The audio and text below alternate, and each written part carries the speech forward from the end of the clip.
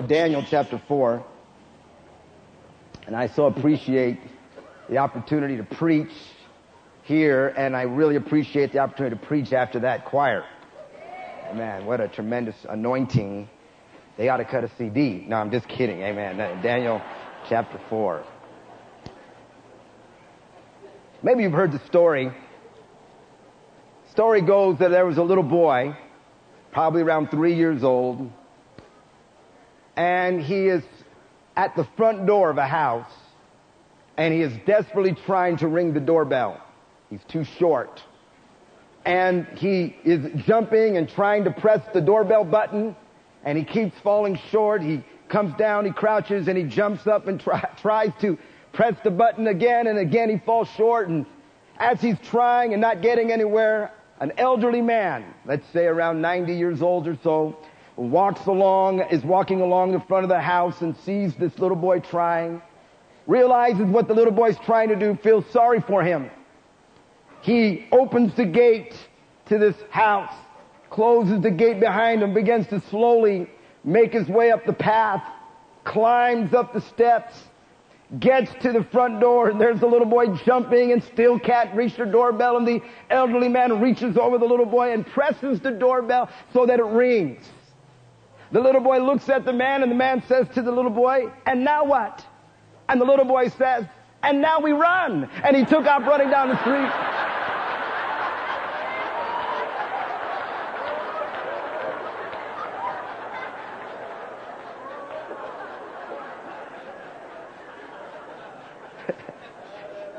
You know, I think that's the way God feels sometimes. He comes up to you and I that are as helpless as that little boy, can you say amen, in our ministry. We may be trying different things, not getting anywhere, and He graciously comes alongside us and helps us, blesses us, enlarges us, gives us fruitfulness that we haven't done ourselves. And then the moment we're blessed and we begin to get what we so desire, if we're not careful, we leave God holding the bag. I want to preach this evening on that subject. I've been pondering Alexander the Great lately. He's one of the great figures of world history. At the age of 33, he ruled the largest empire up to that point that the world had ever known. At its zenith, Alexander the Great had a dominion of 2.2 million square miles at 33. Most of us know him for the famous commentary that he wept that there were no more worlds to conquer. And Alexander the Great died at the age of 33 after a 10-day drinking binge. You know, there's a nagging question in life tonight, church. You and I that have been saved and served God and labor together, and that sometimes we ask ourselves this, and that is, why is it that so often we see great men flame out?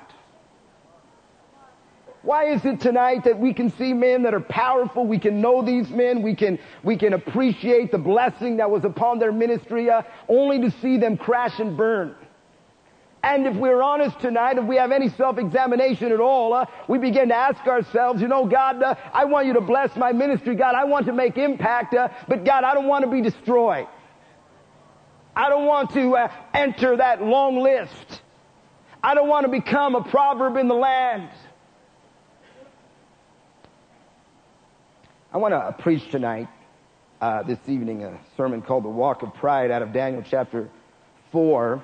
And you know, one of the things that we all learned when we first got sent out are the 3 G's of why men fail in ministry: gold, glory, and girls. And then somebody came along and said, no, then there's games. And somebody said, well, wait a minute, there's also golf. And then someone said, well, wait a minute, there's also guns. But we're in Prescott, so I'm not going to say that one. And then somebody else said, no, there's guitars. And finally, in the year 2002, there's also gigabytes. But I want to examine 1 G tonight with you, and that's glory. Glory. And what glory can do if we're not careful. Daniel 4, verse 28. All this came upon King Nebuchadnezzar. At the end of 12 months, he was walking about the royal palace of Babylon. The king spoke, saying, "Is not this great Babylon that I have built for a royal dwelling by my mighty power and for the honor of my majesty?" While the word was still in the king's mouth, a voice fell from heaven. "King Nebuchadnezzar, to you it is spoken, the kingdom has departed from you. And they shall drive you from men, and your dwelling shall be with the beasts of the field. They shall make you eat grass like oxen, and 7 times shall pass over you until you know that the Most High rules in the kingdom of men and gives it to whomever he chooses." That very hour the word was fulfilled concerning Nebuchadnezzar. He was driven from men and ate grass like oxen. His body was wet with the dew of heaven till his hair had grown like eagle's feathers and his nails like bird claws. At the end of the time, I, Nebuchadnezzar, lifted my eyes to heaven, and my understanding returned to me, and I blessed the Most High and praised and honored him who lives forever. For his dominion is an everlasting dominion, and his kingdom is from generation to generation. All the inhabitants of the earth are reputed as nothing. He does according to his will in the army of heaven and among the inhabitants of the earth. No one can restrain his hand or say to him, "What have you done?" At the same time, my reason returned to me, and for the glory of my kingdom, my honor and splendor returned to me. My counselors and nobles resorted to me. I was restored to my kingdom, and excellent majesty was added to me. Verse 37, now I, Nebuchadnezzar, praise and extol and honor the King of heaven, all of whose works are truth and his ways justice, and those who walk in pride he is able to put down. Father, I pray for the anointing of the Holy Ghost. God, stir us, oh God. We are asking you to preserve us as a force in the earth. In Jesus' precious name, all of God's people said amen. I want you to consider tonight the well-worn path. Now, here in our text is the account where King Nebuchadnezzar is strolling along the incredible city of Babylon. Historians tell us that it was Nebuchadnezzar that built the Hanging Gardens of Babylon, which are considered one of the 7 wonders of the ancient world. While he's admiring his handiwork, verse 30, the king spoke, saying, "Is this not great Babylon that I have built for a royal dwelling by my mighty power and for the honor of my majesty?" He is immediately stricken with insanity, and it sets before us, beloved, a prime example of a frequent malady of leaders of every sort, and that is the temptation of pride that comes from success and achievement. This is such a common scenario, beloved, that it has become a cliche. The Bible tonight is filled with the accounts of men who were nothing, that had nothing. God found them, blessed them, raised them up. They become intoxicated with their success, and they crash. You could take that simple pattern, beloved, go all through the Bible again and again and again. We find it. Whether we're talking about Noah who makes wine and gets drunk and passes out naked, whether we're talking about Gideon and the ephod that turned into an idol, Saul, beloved, and his manic depression, David and Bathsheba, Solomon and his harem, Uzziah who was marvelously helped until he became strong and his heart was lifted up and he dies a miserable leper. This is again and again in the Bible, beloved, not because somehow those men were any different than us, but if we're honest tonight, we are capable of that. We are capable of that destiny. It is so easy tonight.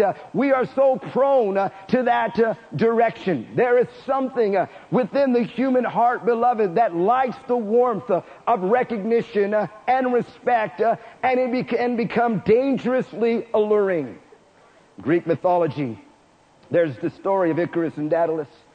It's the story where Daedalus makes wings out of wax and eagle's feathers for his son Icarus, and as he begins to fly in the sky, he begins to ascend higher and higher towards the sun, and he's attracted to the warmth, and his father is warning him, begin to descend, get lower and lower, but he's so attracted to the sun, he flies higher and higher until the warmth of the sun melts his wings, and he comes crashing into the sea. I want to tell you there's a reason why that myth was passed on in the Greek culture, and that is, beloved, because it was seen, and it was simply a way to articulate such a common scenario of life. And that is that when men begin to bask in the glory, when men begin to enjoy blessing and favor, there's an appeal that glory has that you and I want to touch it. We want to put our hand upon it. I believe it was Nigel that said this morning in the verse Luke 14:7 that says, describes religious men gathering for a meeting, and the Bible says that Jesus noticed all those who came to the dinner were trying to sit near the head of the table.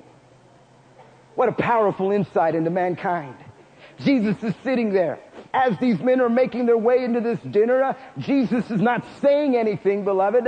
He is simply watching. He's looking into the hearts of these men. And the Bible says that it is obvious that every one of these men, as they walked into that room, were calculating and plotting and planning, how can I ascend to the head of the table? How can I promote myself? How can I get to the top? What do I have to do to get the limelight? What do I have to do to touch the glory? This is something that resides in our hearts. See, our protestations notwithstanding tonight, Jesus knew this was an issue with all men. You might as well say amen. Somebody said of Fidel Castro, when he goes to a wedding, he wants to be the bride, and when he goes to a funeral, he wants to be the corpse.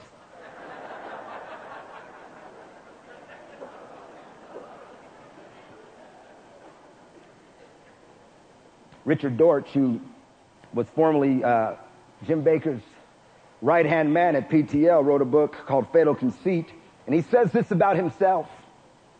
All through my life in ministry, I have known that a part of my nature is to desire power, make a name for myself, to gather attention around me, to have my own way. Sometimes I have conquered this desire. Sometimes it has conquered me. I am deeply troubled by it because I know I am never more like the enemy of our souls than when I grab for power. So I believe that one of the reasons this happens is that we can suffer from a wrong concept or a distorted sense of destiny. Here's Nebuchadnezzar tonight. He is a cold man. If there's anyone who can claim calling tonight, it is Nebuchadnezzar. This is taught throughout the Word of God. Most of the minor prophets talk about this man, talk about the raising up of Babylon and the purposes of God. Even Daniel himself, as he interprets Nebuchadnezzar's dreams of the kingdoms of man, says, Nebuchadnezzar, yours is a golden kingdom. Here's a man that has a sense of destiny.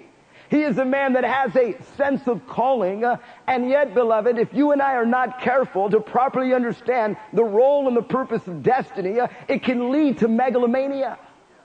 You and I can begin to misunderstand what God is doing and why God is doing what He is doing in our lives, begin to place ourselves in the center, begin to think of ourselves as the focus of what God is doing, and everybody else is kind of serving in our purposes. And I want to tell you something very terrible begins to happen to a man.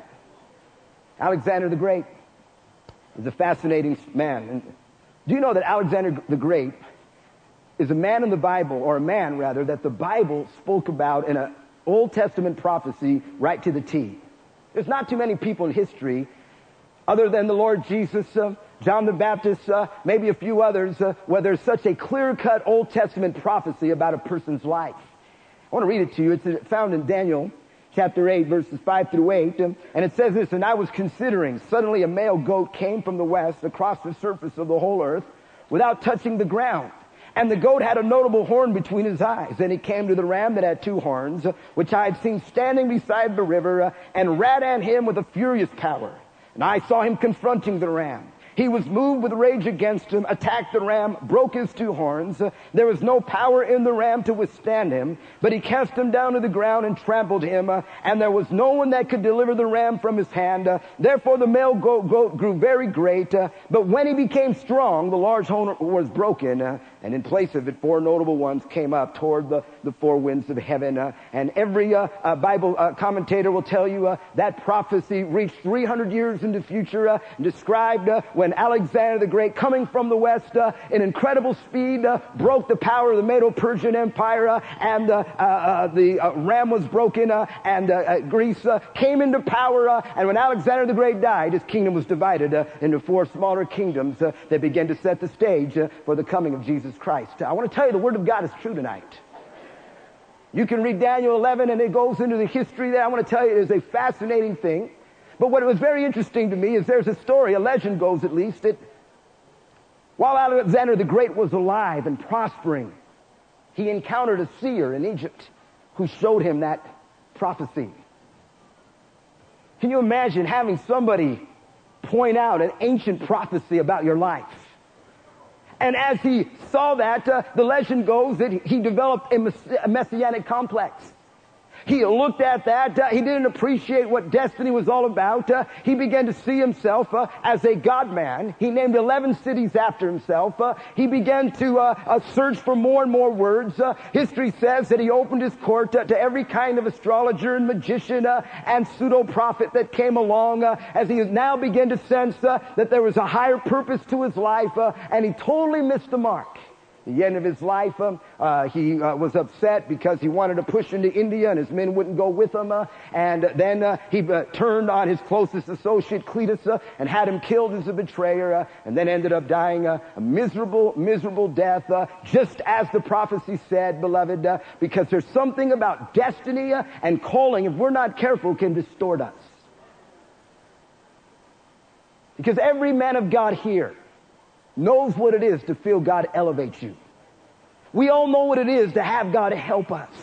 We know what it is to preach and see people respond and to see us risen up and doors open and opportunities and begin to sense help and grace from heaven. But I want to tell you, that can be intoxicating stuff.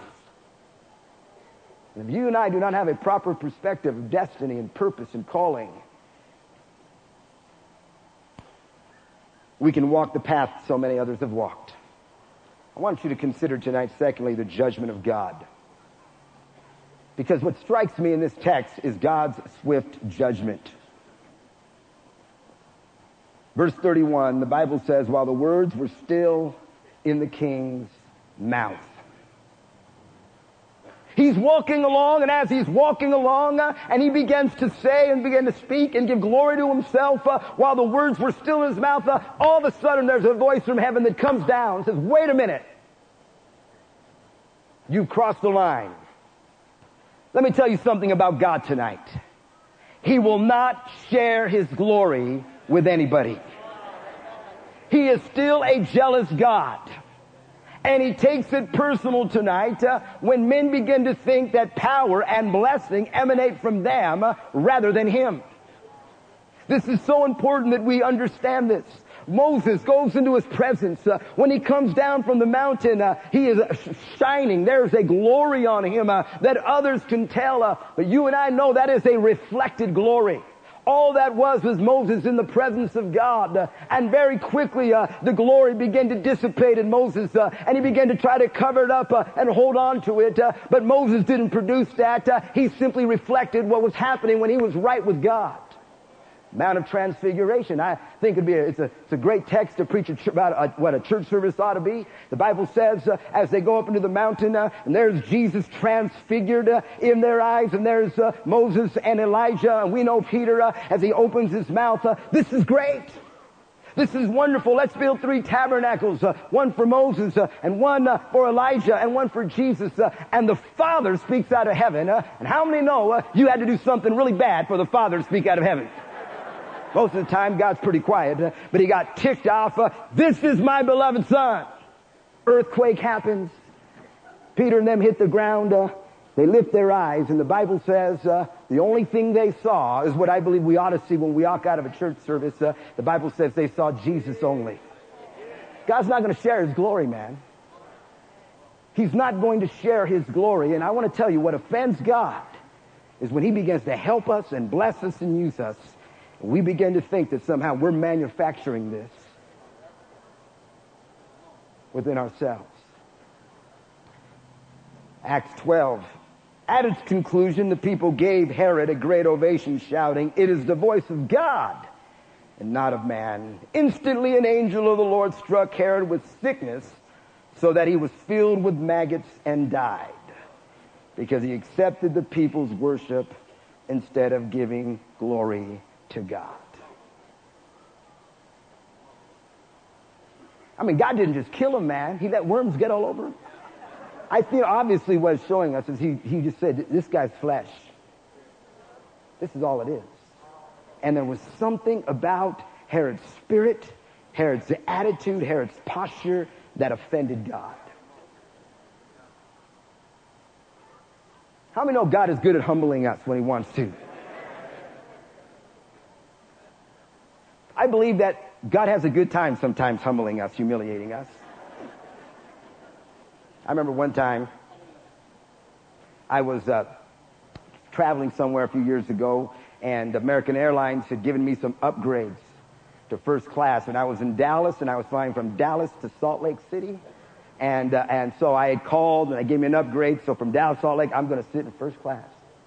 And I'm sitting there, and I'm waiting for them to call, first class passengers, and I'm there. I got my briefcase, and they said, if you're in first class, you can go ahead and board the plane, and I get up, grab my briefcase, and I forgot that I had left it open, stood up, everything flying out everywhere, just papers, picking up my Bible and a toothbrush, all this stuff, and I could just see God up in heaven saying, yes. Yes. You tell me flying first class. A friend of mine that shall remain nameless told me the story. You guys will love this one. He's at a Bible conference many years ago, and our conferences were all very small. Not that many people in this conference, morning seminar. He's been saved about 3 years, 2 or 3 years, and how many know that's when a lot of disciples begin to think they know everything? So he's sitting there on the front row, watching this guy preach a seminar, and he's sitting there, and he said to me, as he was hearing this guy preach, he said to himself, you know what, I can preach better than that guy. Oh, I'm so glad people don't think like that here. Yeah, I can preach better than that guy. And he's sitting there, and all of a sudden, it was an evangelist, goes down, walks right up to him and says, you know what, you think you can do better than I can, don't you? Come on, get up right now. Come on, do it.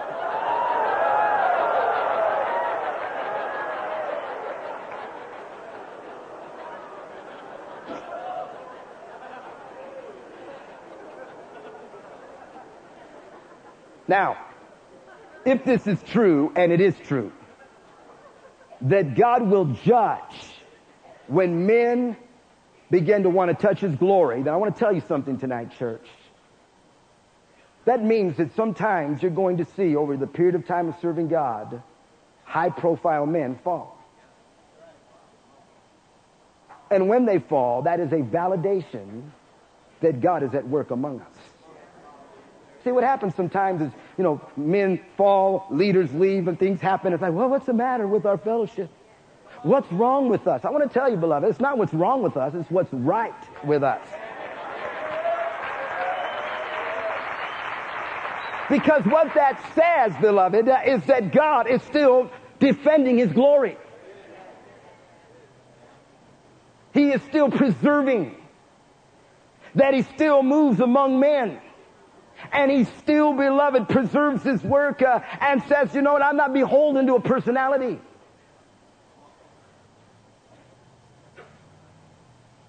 In the book of Acts, you will find that God advanced the purposes of the church through judgment. Killed Ananias and Sapphira. Great fear came upon the church and the church moved forward. Acts 19, the Bible says, when the 7 sons of Sceva are beaten up by that devil, a great fear came upon the church. And they begin to get their hearts right, and the work of God advanced. You can read that is why I believe Paul writes to Timothy and says about those that are in leadership, them that sin, rebuke before all that others may fear. What it's saying is that, beloved, there has to be a God in heaven who is working and preserving his glory. And says, I will judge this. Revelations 2:2, Jesus says to the church at Ephesus, You have tested those who say they are apostles and are not, and have found them to be liars. That wasn't an insult, that was a compliment. He no doubt is referring to Paul's final sermon to the leaders of Ephesus and said, when I'm gone, grievous wolves are going to come out among you, and they're not going to spare the flock. And for all the problems of Ephesus, they hadn't forgot that. And here a few years later, Jesus is saying, you know what, one thing I've noticed is that you people have allowed me to preserve the integrity of this ministry. And he will judge. Listen to me tonight. He will judge. When men that he has blessed and helped and used powerfully begin to love the limelight and want to touch the glory, they begin to think, this belongs to me. This is what I have done. This is what I have achieved. And I want to take it one step further tonight. The method of judgment was insanity. The king was smitten with insanity. He lost all sense of reason and he was unable to function. When God did this to Nebuchadnezzar, you could not have sat down with him over a cup of coffee and solved the problem. You could not have written a letter to him that could have turned him or persuaded him. Nobody could have said, well, we just need to reach out to Nebuchadnezzar. Poor guy, if someone would just simply reach out to him. God was judging him. And when God judges a man, he simply makes him unreasonable.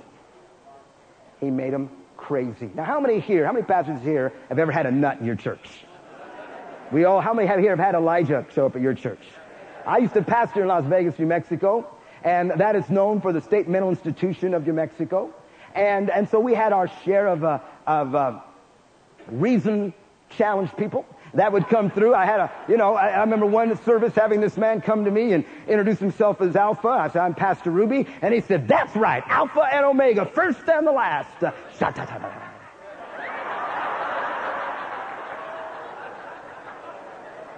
Right, yeah. This will be the first and the last time you come here.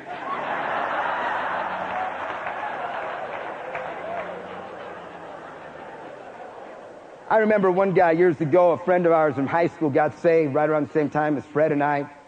And he got involved in, the Pentecostal, R.W. Dan Shambach thing, and he was into him. And, he went to another church, but he'd go out street preaching with us sometimes. And one day, Jesus and I were going door to door in his neighborhood, and we knocked on his door. We hadn't seen him in a while, and we opened the door, and he was standing there, and he had a mohawk. So I said, something's not right. Now, I am not the most discerning person in the world, but I knew he was off because his dog came up and his dog had a mohawk too.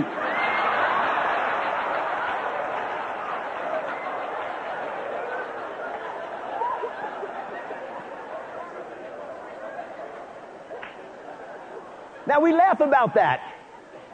But how many know it's one thing to have psychos in the church. It's another thing when the pastor becomes the psycho. Think about it. Imagine if you were a pilot and you were flying a plane and you're in that plane and all of a sudden in the middle of flight you lost all reason. You lost all sense of judgment. I know America West, I know about that. But you lose all sense of judgment. Imagine a surgeon who's performing intricate neurosurgery on the brain, and all of a sudden he has a mind wipe, and he can't figure out what he's doing, and the danger, the imperil that it puts other people in. I want to tell you something this evening. That can happen. That can happen in ministry. Where because what we touch the glory, something begins to happen. God can lift himself from us, and all of a sudden you have a man in places of power and people depending on him to do the right thing, and he has now become unreasonable. He can no longer govern. The normal faculties of leadership have left him. My good friend Les Obtain has written on a lamp the words, "The man who is of a sound mind is the man who keeps the inner madman under lock and key."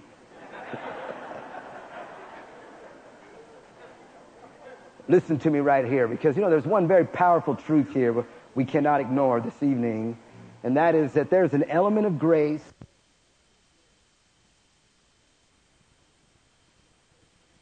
that God places on a leader that he can lift whenever he wants to. There's an element of grace that God puts on a man that he can lift whenever he wants to. Saul becomes a manic. He is a man that can go into a prayer meeting and pray louder than everybody, and also be inflamed to rage and hate and unspeakable violence. King Ahab has sent a lying spirit. The image of heaven, the angels figuring out how we're going to get this man, and God says we'll send a lying spirit to him. And there's something in this man's heart at this point that is now open to be lied to and deceived. I want to tell you that there's a grace that God puts on leadership, and beloved, he can lift his hand. And if you don't think that you can become a Saul or an Ahab, I want to tell you something, man. If God takes his hand, any one of us can do that. Nabal, what a powerful picture tonight. Here is a man who is a wealthy man. He is a prosperous man, and he has flocks and herds, but he is oblivious to the covering of God protecting his herd. He is oblivious. He has no idea that David and his men are standing guard to protect his flock. And this man is enjoying the blessing and the wealth and the abundance. During the time of the shearing of the sheep, the men of David are sent and say, look, we've been protecting your flock. Will you please give us something? And in his pride and his obstinance, who is David? Who do you think you are? This is my sheep. These are my servants. This is my wealth. And beloved, he didn't even appreciate that there was a supernatural protection upon that work. Oh man, I want to tell you something tonight. There has to be a supernatural grace over our ministry.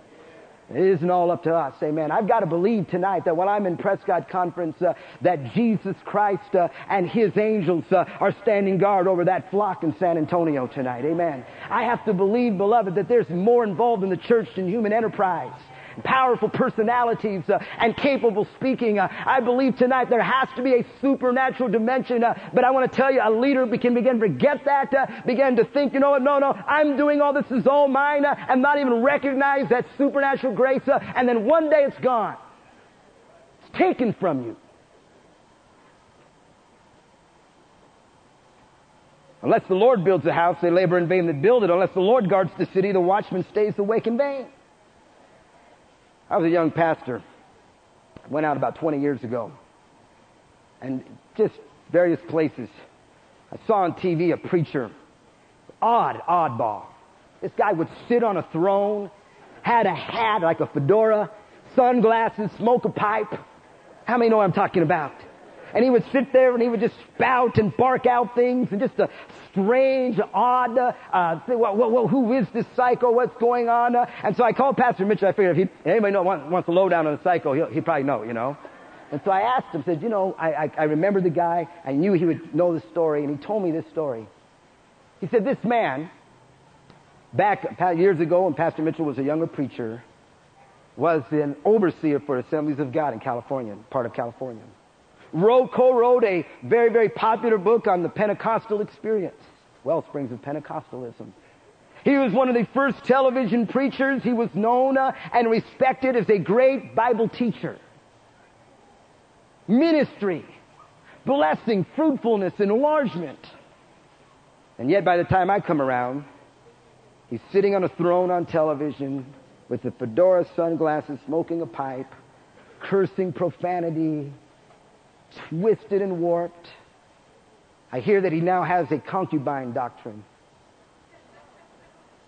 Totally insane. Because I want to tell you tonight, God can just simply take His hand off a man, and that's what you become. There is a supernatural grace. The Bible says that Nebuchadnezzar begins to grow feathers.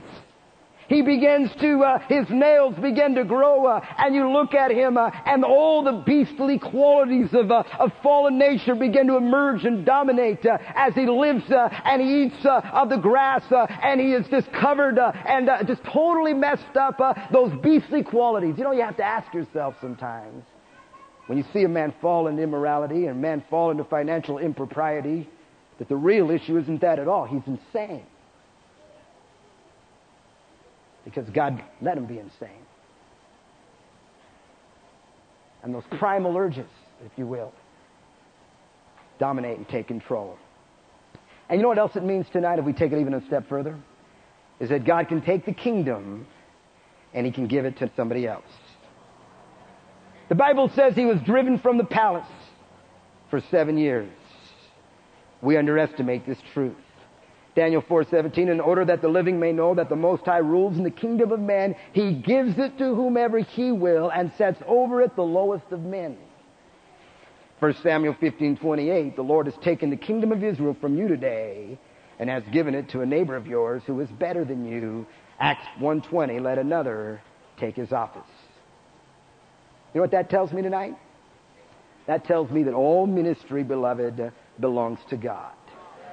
We are stewards, we are not proprietors. And God tonight, when a man touches the glory, can simply take that man and remove him and just put somebody else here.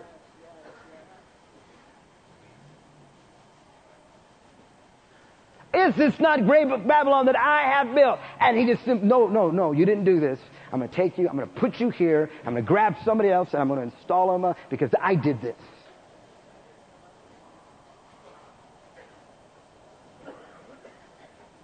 Judgment. 1990, I don't want to be morbid. 1990, if you were to see the January conference 13 years ago, look at that flyer. You'd see Pastor Mitchell, Pastor Campbell, Pastor Warner. That's it. I know men who told me that, well, ever since 1990, the fellowship has never been the same. There are people still today that are mourning for Saul. It's just not the same. It's just not the same. Not the caliber of preaching and on and on and on. I want to tell you, beloved, either it's the work of God or it's not. And it's not beholden to human personality. Our little sliver of the fellowship down in Texas, God has helped us. I'm not trying to blow a horn here. Believe me, I'm painfully aware of these truths I'm preaching on. But today, out of the San Antonio church and the baby churches that are grandbaby churches, there are 35 churches. Do you realize that all that happened after the split? 1990. I was pondering that. I've been pondering these thoughts, and I realized, you know what? Jesus says, you enter into other men's labors. That, beloved, I don't understand it all. I don't have it all figured out. But all I know is that even when personalities become megalomaniacs and people go their own way, that God is true to what He's going to do. And no worries. I'll just simply take what I would have given Him and I'll just give it to that little guy over there. There are men here tonight that you're laboring this idea, I'll never be like that guy. I'll never have the ministry of that guy. That's a lie from hell tonight. God is true to His word, beloved, and He's going to move in spite of what men do. He will simply say, you know what I'll do? I'll just take it from him and I'll give it to him, and you better take care of it. Yes, sir. I brought you in and I'll take you out.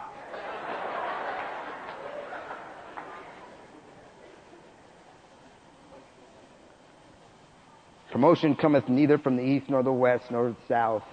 God is the judge. He puts one down and He sets up another. I need to close and talk to you about the mercy of God tonight.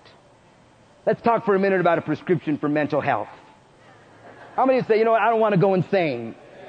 God, if you could make me fruitful.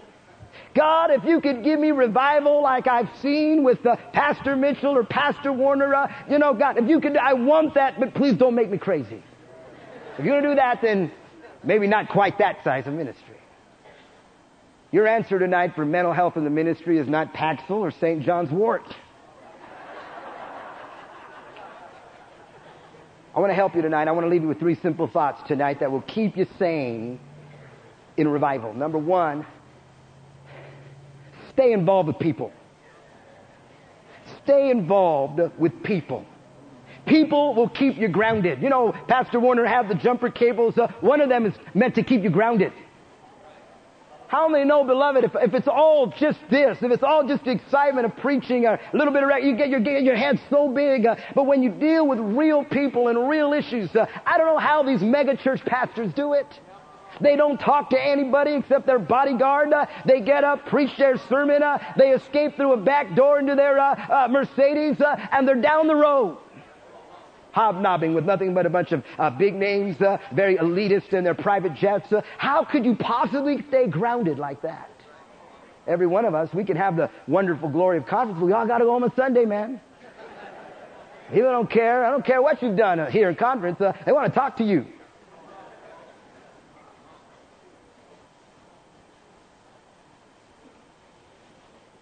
Arrogance is when you dismiss people as being unimportant or insignificant. This man has enslaved an entire nation to build his ambition, the city of Babylon, much like Saddam Hussein. And now he walks around, this is what I've done. I want to tell you something tonight. Arrogance in the ministry, thinking that you can just write people off, you can dismiss people as insignificant, unimportant, unnecessary. I tell you, I think that ticks God off. I believe, beloved, you can read it through your own self, do your own study. Why in the book of Kings God continues to bring up the violation of Uriah. He speaks about the violation of Naboth. Here were men, they were powerless men. They were men who had no influence. They had no say-so. And more powerful men stepped on them and squished them to get their own advantage. And God stepped in and said, you know what? You're not dealing with them. You're dealing with me. That ticks me off. I want to tell you, you don't want to fall by the wayside. Say, how can I avoid what happened to some of these men? I want to give you a little secret tonight. Some of these guys got quite a bit cocky and arrogant. Began to use this pulpit and this conference to attack people. I often wonder, you know what was it that caused them to become so unreasonable? And I start to wonder. I wonder if maybe God got a little ticked off when they used such a wonderful forum to just attack somebody.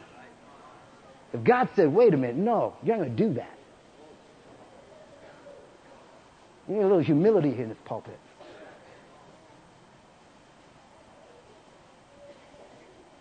Amen. I had a chance to preach the Gallup Conference last April. What a glorious church conference in Gallup. Pastor Payne. Thursday night, just tremendous.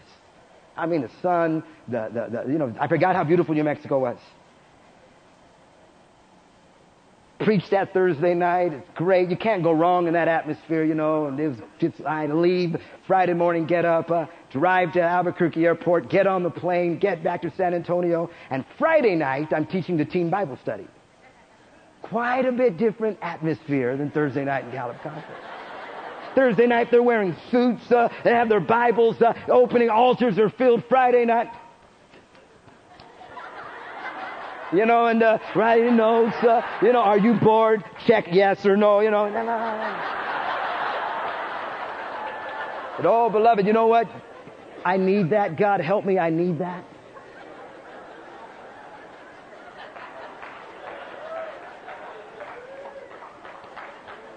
Number one, stay connected to people.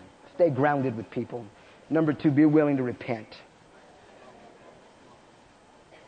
This is a self-testimony.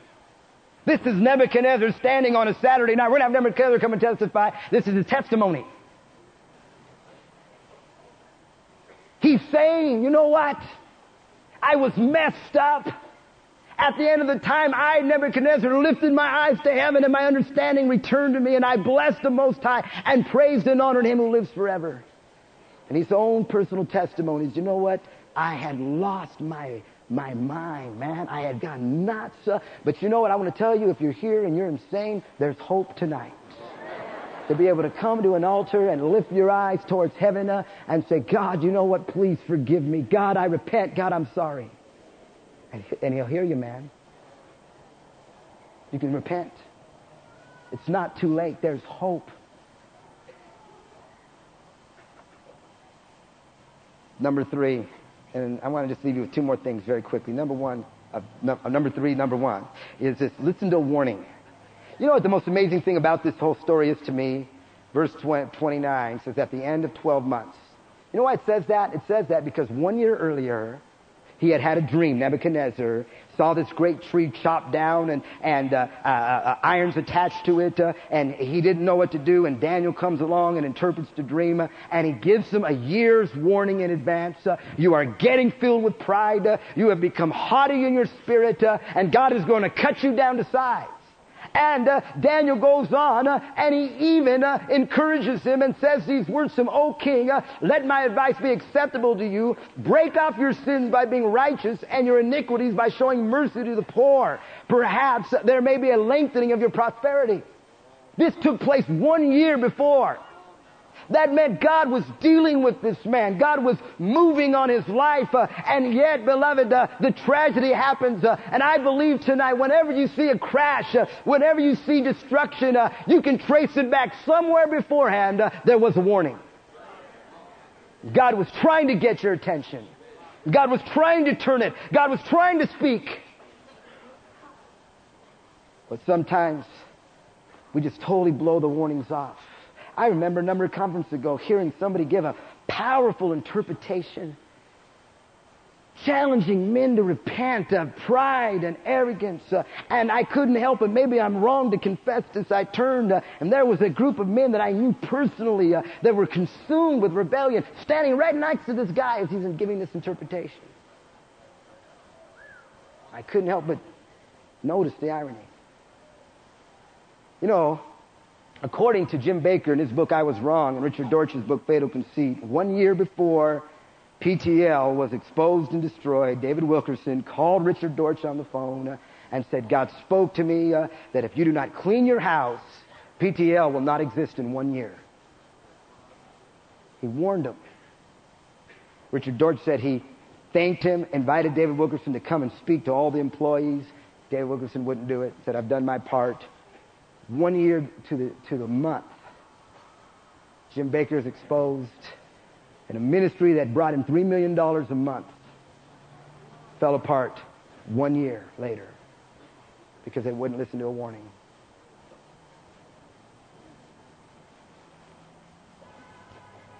One last thing.